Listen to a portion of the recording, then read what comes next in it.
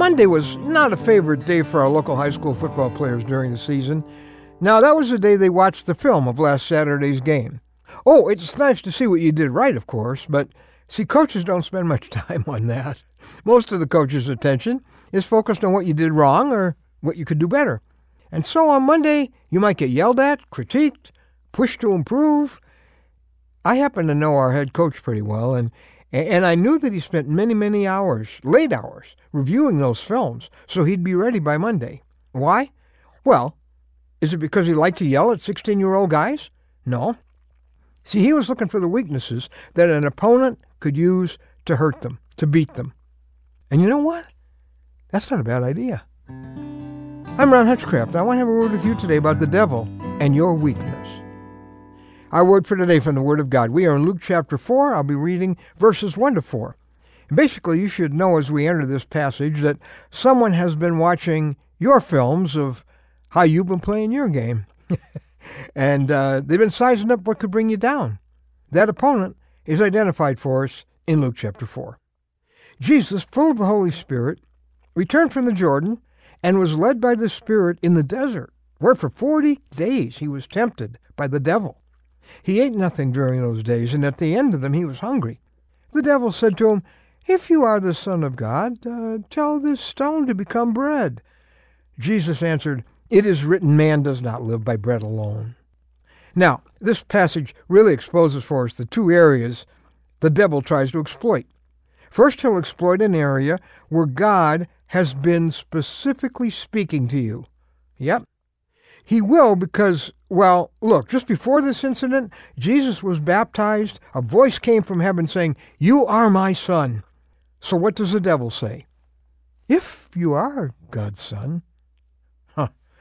Think of areas where God's been speaking to you over the last few months. Things he's really affirmed to you, challenged you with, changed you with. Well, the devil's going to try to discourage you in that very area. Put an if there. Oh, if? Are you sure? Because he's got to get you before you're too strong to be stopped. Secondly, he'll try to attack us in an area where we have a weakness. And where would Jesus be weak after 40 days of not eating? Of course. He's going to be tempted to leave God's will to get some food. And the devil tries that temptation on him. He appeals to his appetite. Now, maybe you have an appetite that keeps showing up in the films as a weak spot of yours. An appetite for attention that you'll do almost anything to get, or for acceptance. An appetite for power, or to be in control. Maybe it's a sexual appetite, an appetite for money, or for the spotlight, or to get even. See, the devil will go after a sin in that area, and it's all downhill from there. It's important for you to look at the films and see what your opponent is seeing. Be honest about your vulnerabilities. Imagine the devil having a map of you with red pins in that map wherever he can get you.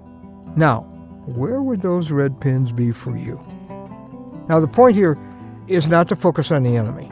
He doesn't need any more credit.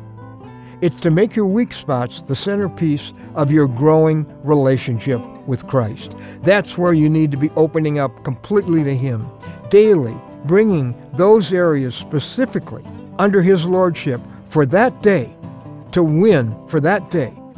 Find the scriptures that deal with that weak spot of yours. That's what Jesus did. It is written, He said. Be ready to quote the Word of God to the enemy.